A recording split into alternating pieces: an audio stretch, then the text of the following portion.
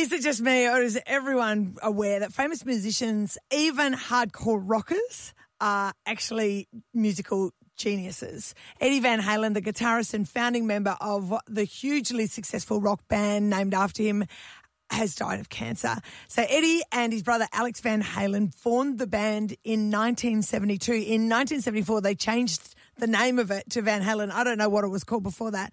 And they became a real staple of the Los Angeles music scene. But when they were growing up, their parents, they were born in the Netherlands and then moved very young to America.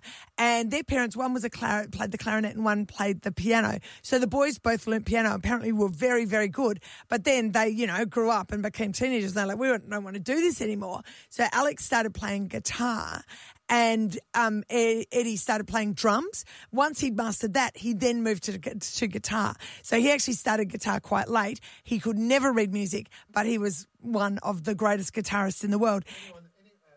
Anyone that knows rock knows that usually the best guitarists are ex-drummers. Yeah, oh, is that right? It's a thing. There you go. Well, Van Halen was actually the inventor of 3 patents related to guitars: a folding prop to support a guitar in a flat position, a tension-adjusting tailpiece, and an ornamental design for a headstock. He patented all of them. And Caroline knows exactly what she's talking about right now. No idea. I could sort of work out what the folding prop was for a guitar in a flat position. I don't know either. Don't worry. Keith Urban has penned a really beautiful tribute to him this morning. He said, "This has hit me so hard. There are lots of great guitar players in the world, but very few true innovators, players who seem to have arrived from a far distant planet and who bring a completely new colour to the rainbow. Eddie Van Halen was this and so much more. Even without the finger tapping, you had a player with extraordinary touch, tone, and a rhythmic pocket and bounce that floated like Ali in the ring." He goes on. It's absolutely worth looking up, see what Keith Urban wrote about Eddie Van Halen, who has died at the age of 65. Yeah, very sad day. He also played on Beat It too with Michael Jackson, that screaming guitar solo that was then later ripped off by Weird Al Yankovic, and the guitarist blew up at the end of the solo. There's lots of little facts like that about Eddie Van Halen. Now, Mark joins us from Maroochy. I worked with the band in security in the 90s. Oh, really? It was a funny story about Eddie. He was a really soft sort of a man, but he was a real hard rocker. But the funny thing was about him, he only ever ate egg and lettuce sandwiches on white bread. Wow. All he ever ate.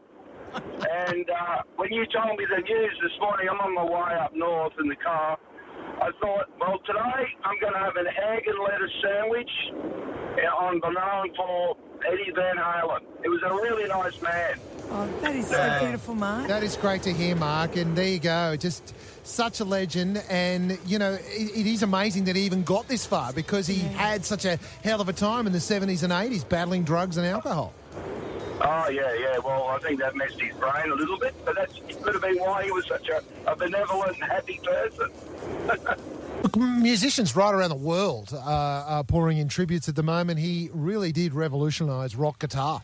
He sure did. Dejan has just written to us and he said, I'm a lifelong guitarist. He said he is the single greatest and most influential guitarist of all time. Yeah. And my husband wrote me a message and just said, so thoughtful of Eddie Van Halen to die on a weekday in Rocktober. He waited for Rocktober to kick off.